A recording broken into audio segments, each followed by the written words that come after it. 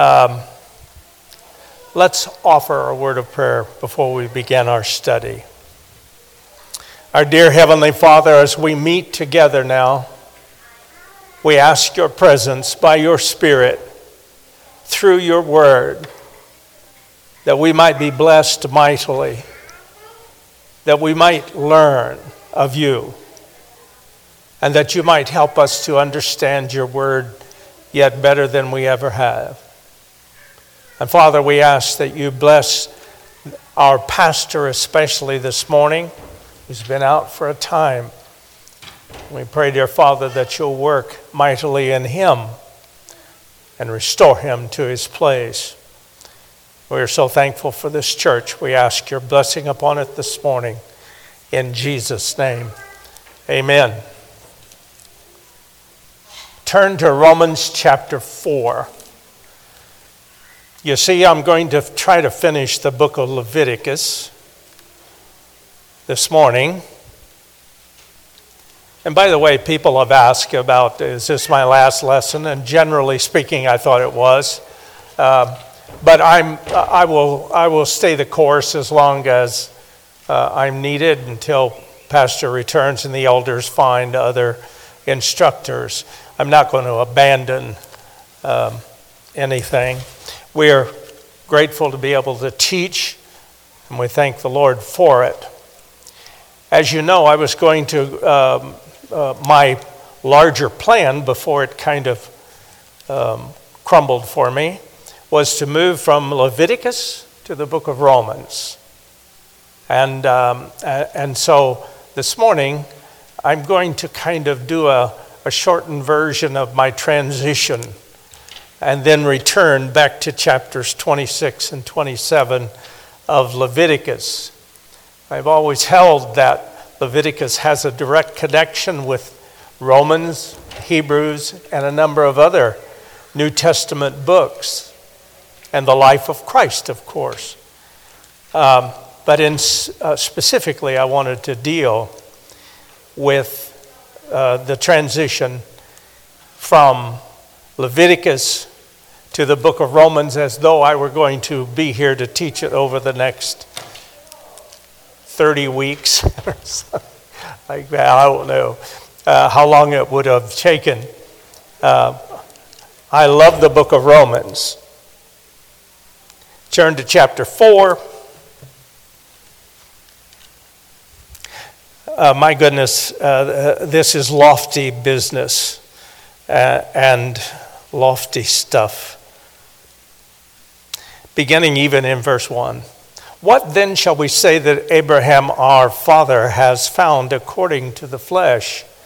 For if Abraham was justified by works, he had something to boast about, but not before God. What does the scripture say? Abraham believed God, and it was accounted to him for righteousness. He believed, and that belief was accounted to him for righteousness. Now, to him who works, the wages are not counted as grace, but as debt. But to him who does not work, but believes on him who justifies the ungodly, his faith is accounted for righteousness. Just as David also describes the blessedness of the man to whom God imputes righteousness apart from works. If you're a believer today, that just described you.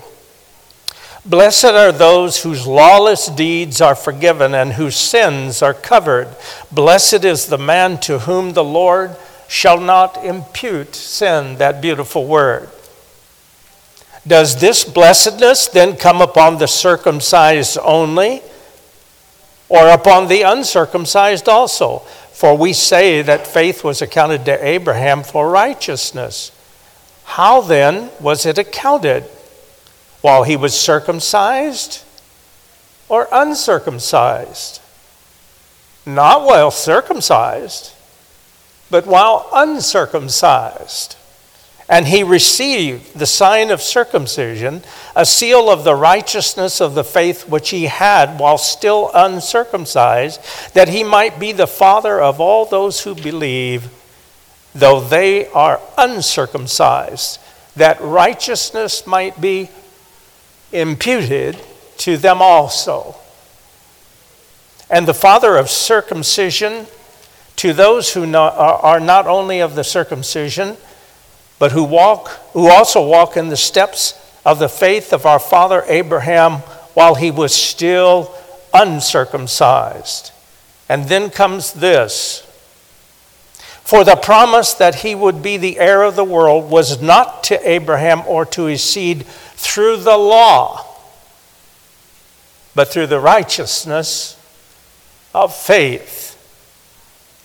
For if those who are of the law are heirs, faith is made void, and the promise made of no effect, because the law brings about wrath. For where there is no law, there is no transgression. Therefore, it is of faith that it might be according to grace, so that the promise might be sure to all the seed, not only those who are of the law, but also to those who are of the faith of Abraham, who is the father of us all. It makes one beautiful connection with the Torah, with the books of Moses, the law. But Abraham came before that and was declared righteous by faith, and faith alone. The connection is that the law was added to bring us to Christ. And that's why we're studying the law still back in Leviticus and so forth. All of those things relate to this. Christ is the fulfillment. Christ is the fulfillment of all the promises and the figures and the lessons of the law, of the prophets, and of everything in the Old Testament. Christ is the ultimate fulfillment. Turn to Hebrews chapter 1. I'll read it again. One of my favorite verses in all of Scripture.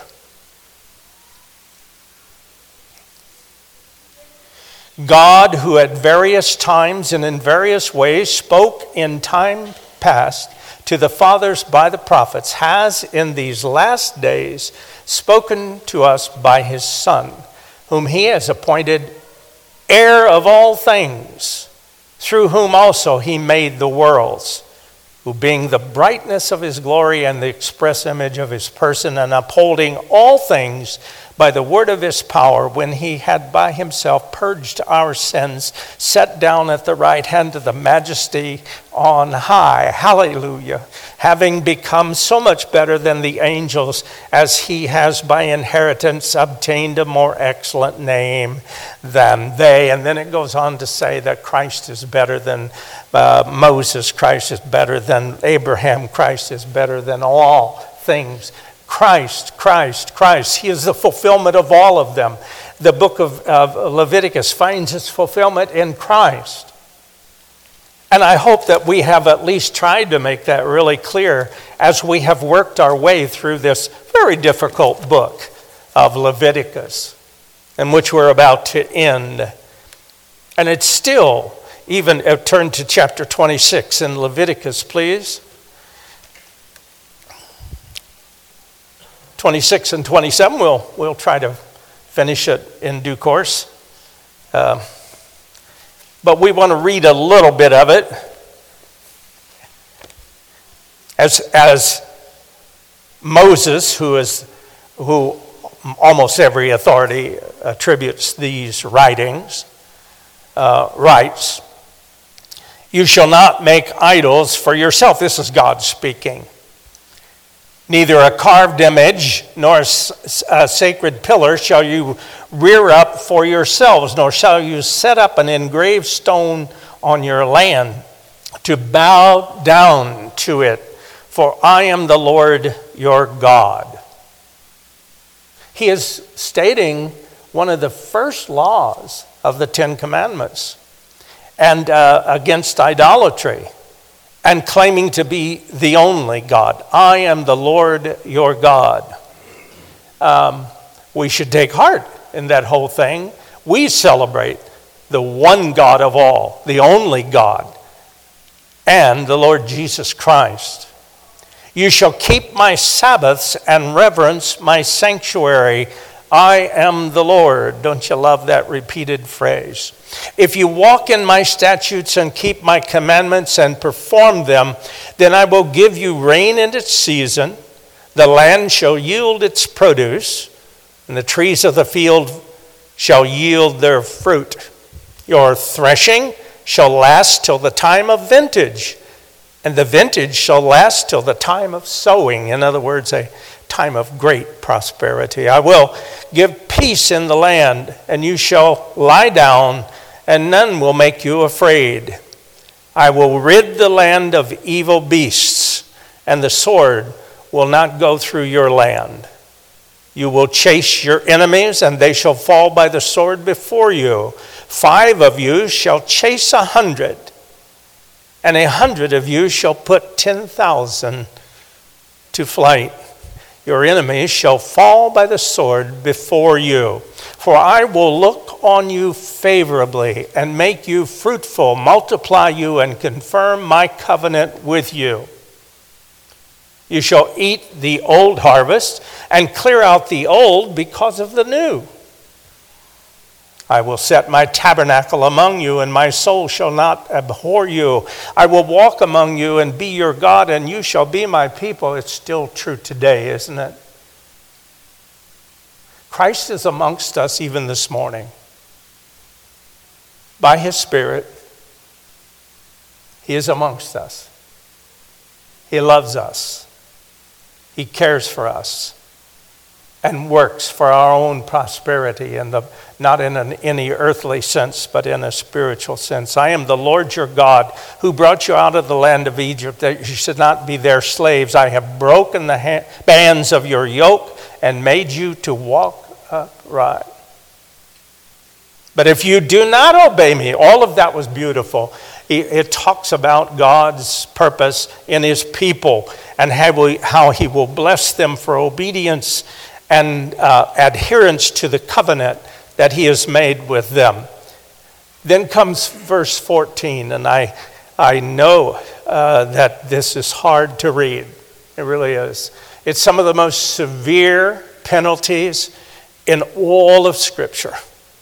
And it is stunning, actually, to read.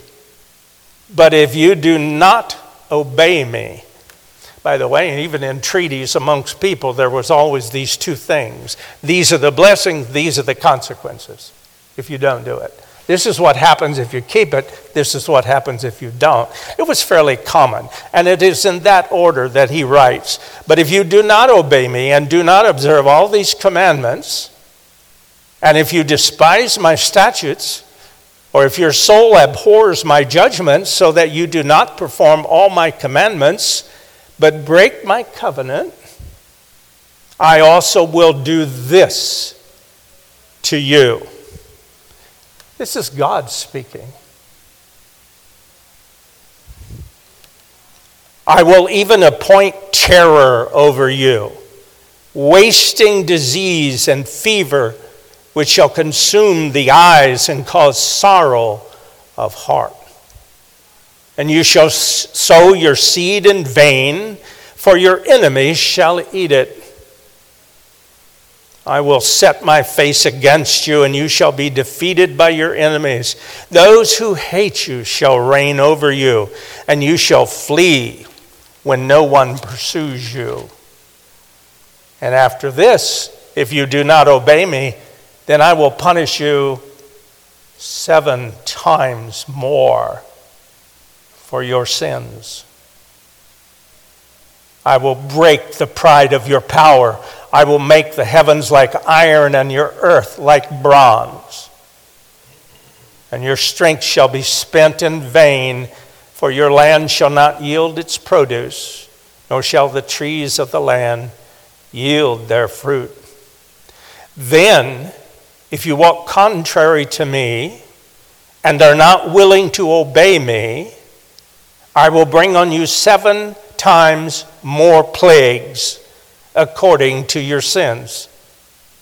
It's going to go deeper, folks. I will also send wild beasts among you, which shall rob you of your children, destroy your livestock, and make you few in number. And your highways shall be desolate. And if by these things you are not reformed by me, but walk contrary to me, then I also will walk contrary to you, and I will punish you yet 7 times. Second time he's used that phrase, for your sins. And I will bring a sword against you that will execute the vengeance of the covenant. When you are gathered together within your cities, I will send pestilence among you, and you shall be delivered into the hand of the enemy. When I have cut off your supply of bread, 10 women shall bake your bread in one oven, and they shall bring back their bread by weight, and you shall eat and not be satisfied. Is he done? No. And after all this, if you do not obey me, but walk contrary to me, then I will walk contrary to you in fury. And I, even I, will chastise you 7 times for your sins. Oh my gosh. You shall eat the flesh of your sons, and shall eat the flesh of your daughters. I will destroy your high places and cut down your incense altars and cast your carcasses on the lifeless forms of your idols, and my soul shall abhor you. I will lay your cities waste and bring your sanctuaries to desolation, and I will not smell the fragrance of your sweet aromas, the offerings. I will bring the land to desolation, and your enemies who dwell in it shall be astonished at it. I will scatter you among the nations and draw out a sword after you. Your land shall be desolate and your cities waste. Then the land shall enjoy its Sabbaths as long as it lies desolate, and you are in your enemy's land. Ask Daniel if that happened. And the land shall rest and enjoy its Sabbath. As long as it lies desolate, it shall rest. For the time it did not rest on your Sabbaths when you dwelt in it. And as for those of you who are left, I will send faintness into their hearts and the lands of their enemies. The sound of a shaken leaf shall cause them to flee. They shall flee as though fleeing from the sword, and they shall fall when no one pursues. They will stumble over one another, as it were before a sword when no one pursues. And you shall have no power to stand before your enemies. You shall perish among the nations, and the land of your enemies shall eat you up. And those of you who are left shall waste away in their iniquity in your enemies' lands, and in their fathers' iniquities which are with them, they shall waste away. Whew, are we done yet? Whew, that is some strong stuff, folks. But look, everything that I just read, but if they confess their iniquity and the iniquity of their fathers with their unfaithfulness in which you were unfaithful to me, and that they also may have walked contrary to me, and that I have walked contrary to them and have brought them into the land of their enemies, if their uncircumcised hearts are humbled and they accept their guilt, then I will remember my covenant with Jacob, and my covenant with Isaac, and my covenant with Abraham. I will remember. I will remember the land. The land shall be left empty by them, and will enjoy its Sabbaths while it lies desolate without them. They will accept their guilt because they despised my judgments, and because their soul abhorred my statutes. Yet for all that, when they are in the land of their enemies, I will not cast them away, nor shall I abhor them to utterly destroy them and break my covenant with them. it's still working the covenant with God. It is man who is violated. For I am the Lord their God. But for their sake I will remember the covenant of their ancestors, who I brought out of the land of Egypt in the sight of the nations, that I might be their God. I am the Lord. Then he concludes, these are the statutes and judgments and laws which the Lord made between himself and the children of Israel on Mount Sinai by the hand of Moses. Did it all happen? Yes, indeed. There was the Babylonian captivity. There is the book of Daniel and others that record what happened to the people of Israel when they disobeyed the covenant. And they were guilty of just about everything. And yes, there's even records of the Israelites resorting to eating their children.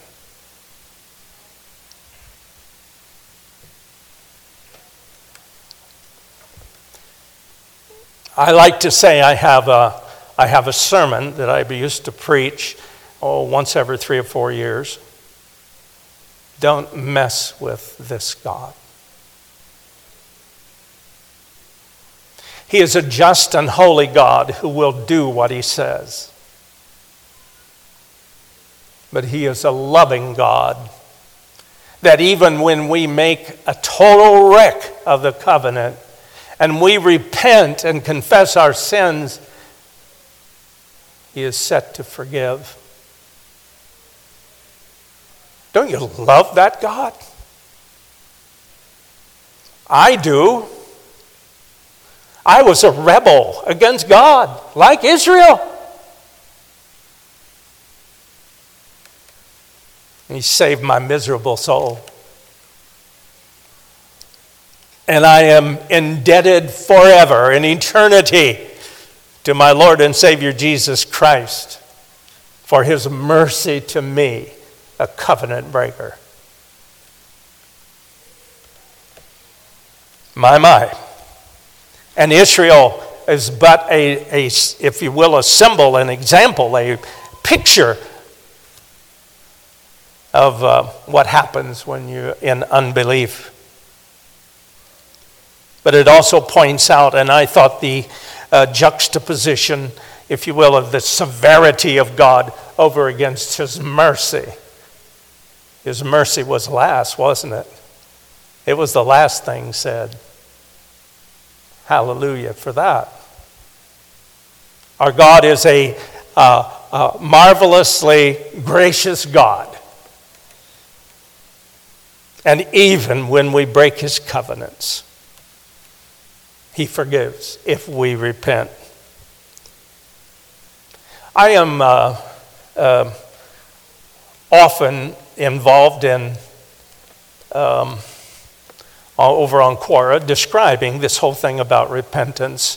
So often I see some well-meaning Christian people that are over there and saying, if you accept the Lord Jesus Christ into your life, you'll be saved forever.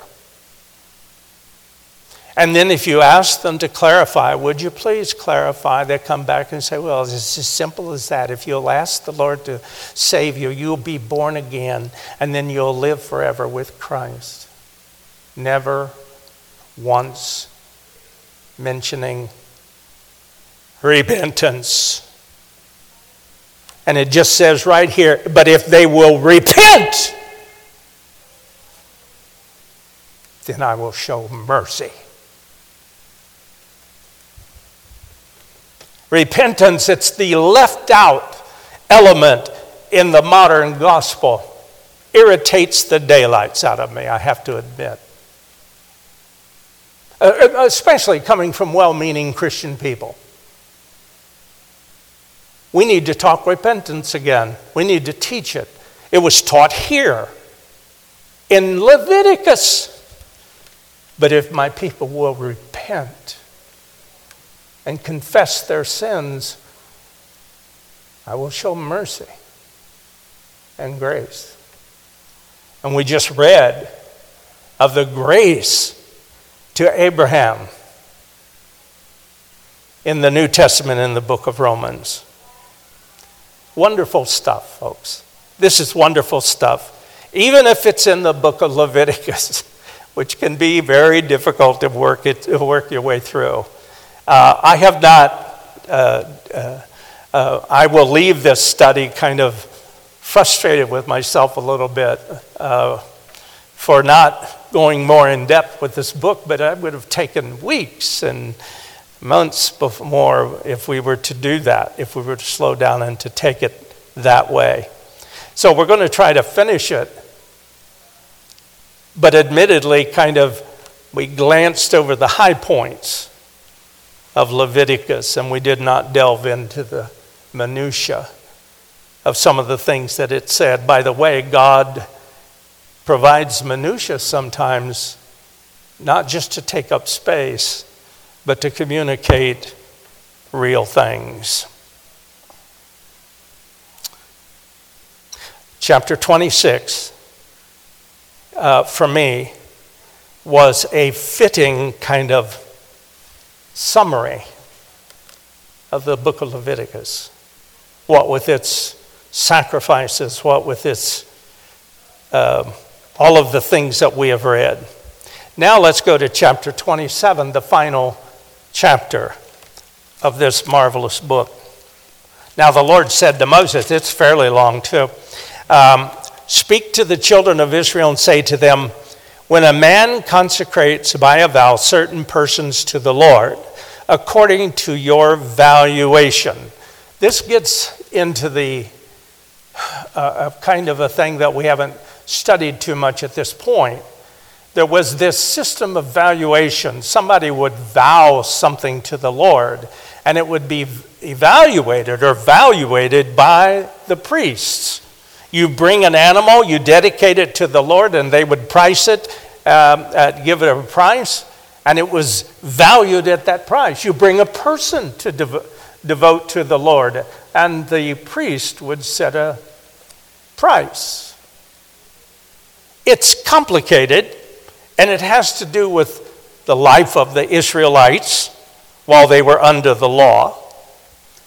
But it's meaningful. Now the Lord spoke to Moses saying, speak to the children and say to them, when a man consecrates by a vow certain persons to the Lord according to your valuation, if your valuation is of a male from 20 years old up to 60 years old, then your valuation shall be 50 shekels of silver according to the shekel of the sanctuary.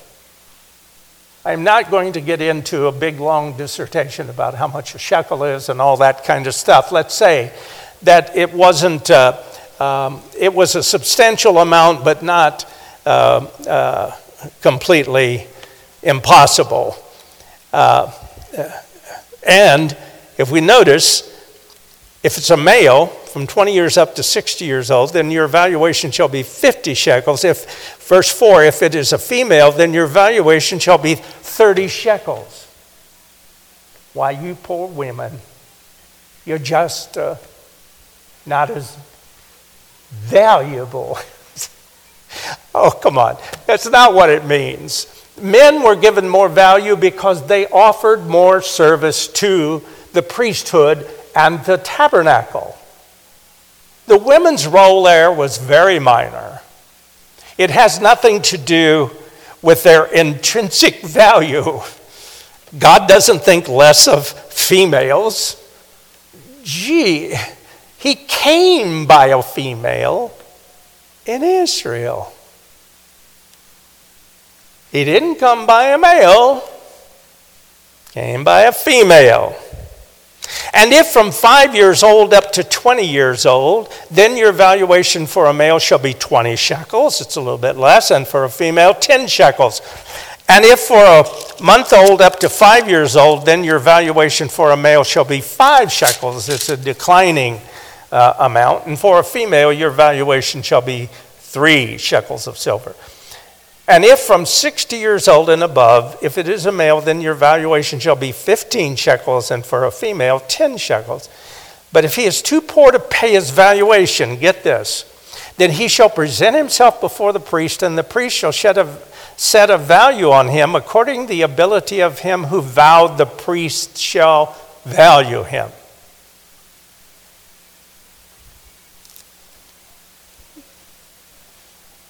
I could share a personal testimony there, but I'll skip it for now. I stood before the Lord, and he valued me. Verse 9, if it is an animal that men may bring as an offering to the Lord, all that anyone gives to the Lord shall be holy. He shall not substitute it or exchange it, good or bad for good. And if he is all exchanges animal for animal, then both it and the one exchange for it shall be holy. Once you're holy, according to the law. If it is an unclean animal, which they do not offer as a sacrifice to the Lord, then he shall present the animal before the priest, and the priest shall set a value on it, whether it is good or bad. And you, the priest, value it, so it shall be. As you, the priest, shall value it, so shall it be. But if he wants at all to redeem it, then he must add 1/5 to your valuation. If he wants to redeem it, these things were redeemable, but you had to add the price plus 1/5. Complicated, but it does have meaning. And when a man dedicates his house to be holy to the Lord, then the priest shall set a value for it, whether it is good or bad. As the priest values it, so it shall stand. If he who dedicates it wants to redeem his house, then he must add 1/5 of the money of the value of your valuation for it, and it shall be his. If a man dedicates to the Lord part of the field of his possession, then your valuation shall be according to the seed for it. A homer of barley seed shall be valued at 50 shekels of silver. If he dedicates his field from the year of Jubilee, according to your valuation, it shall stand. But if he dedicates his field after the Jubilee, then the priest, you remember the Jubilee is 7 times 7, then the priest shall reckon to him the money due according to the years that remain to the year of the Jubilee, and it shall be deducted from your valuation. It's fair.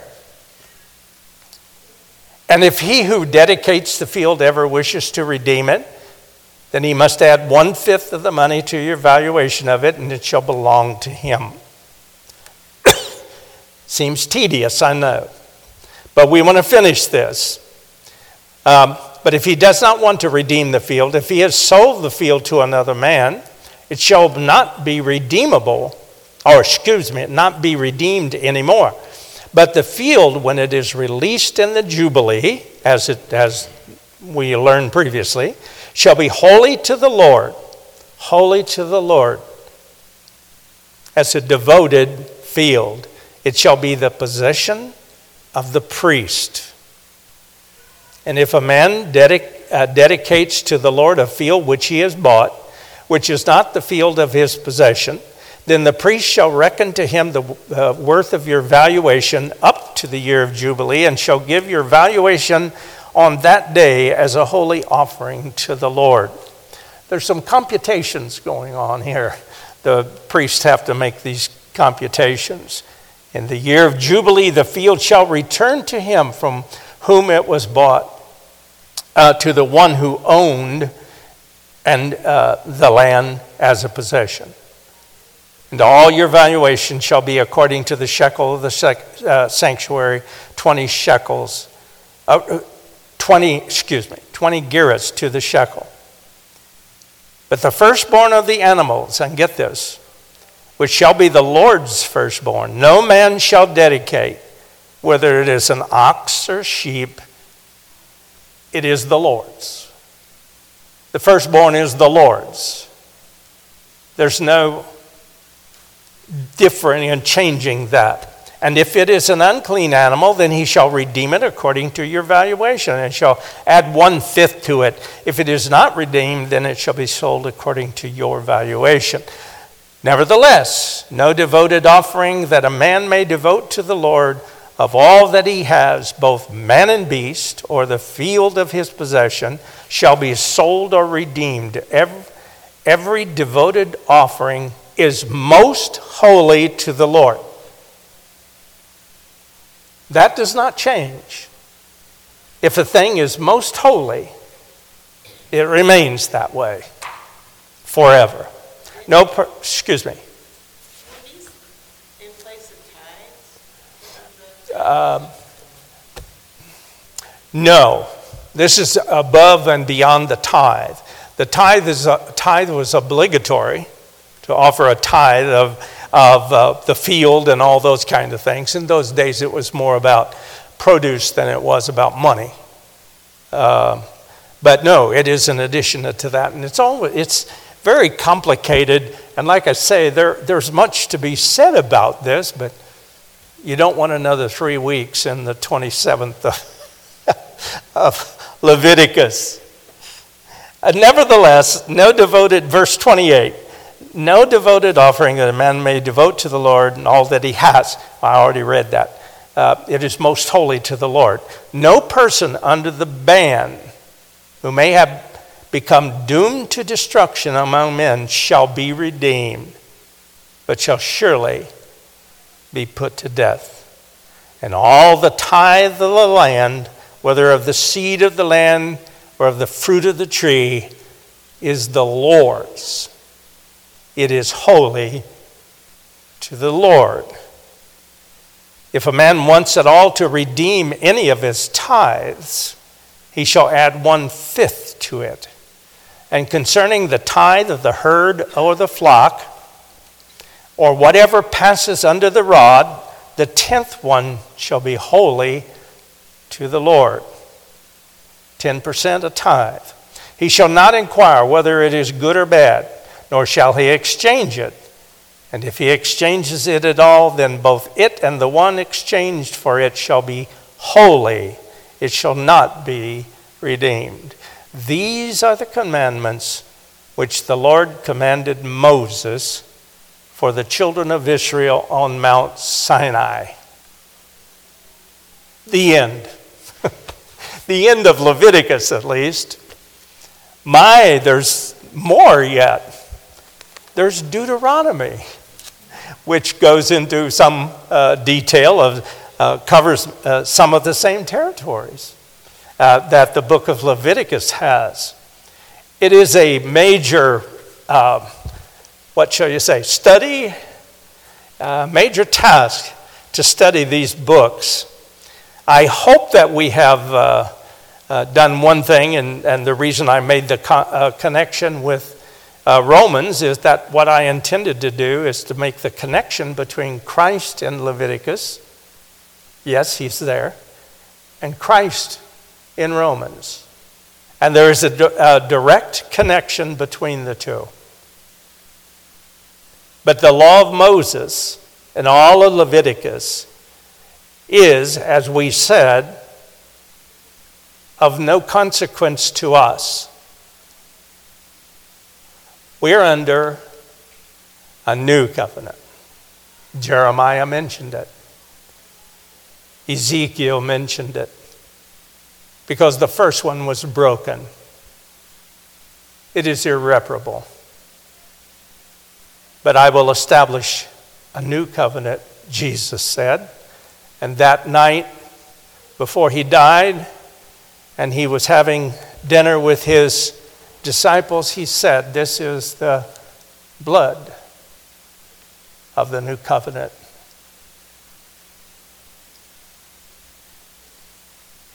These are wonderful things. Leviticus preparatory for that moment. And I hope that the next time you read that in the Gospels about that Last Supper and those things that we recall so readily about Christ on the final day and that evening and the next day, that it takes you all the way back to Moses. Yea, further to Abraham. And it is all tied together, culminating in, as the book of Hebrews says, the appearance of Jesus Christ. I finish with this thing. He is everything. He is the end of all things. Christ is the end, the telos of the law. Doesn't mean that the law, whatever, it served its purpose, it's over. He is the end because he is the fulfillment of every law, of everything that the Old Testament required. Christ is the fulfillment. We are not under the law, but under grace, the Apostle Paul says. Thank goodness for that, eh? I could not have kept the law. They didn't either. That is, the Jews didn't. And they were scattered throughout the world and even today still are. What does the ad on TV say? I'm sure all of you have seen it. Violence against Jews is up 300 and some % in the United States. Do you see that? You guys recognize what I'm talking about? It comes up on the TV every once in a while if you're watching news and stuff. Jews are still being persecuted because they have abandoned Christ. Don't fool with this God. Don't mess with him. He is bringing it all to the conclusion in Christ Jesus our Lord. Now Jew, Gentile, and whatever else there is existing on the world must come through Christ and Christ alone. And this church preaches that message. I'm glad to be part of it. Let's pray as we finish. Our Heavenly Father, accept our teaching as that which agrees with the Scriptures. That all things find their fulfillment in Christ Jesus our Lord, the one that we know, the one that we have trusted, and the one that we have thrown ourselves onto. Bless us, Father. May you help us to be repenting repenters, as one writer put it. And help us, Father, to obey the new covenant and to live for Christ in this world that needs him so much. Help us to proclaim him this very day, we ask in Jesus' name. Amen. Thank you very much.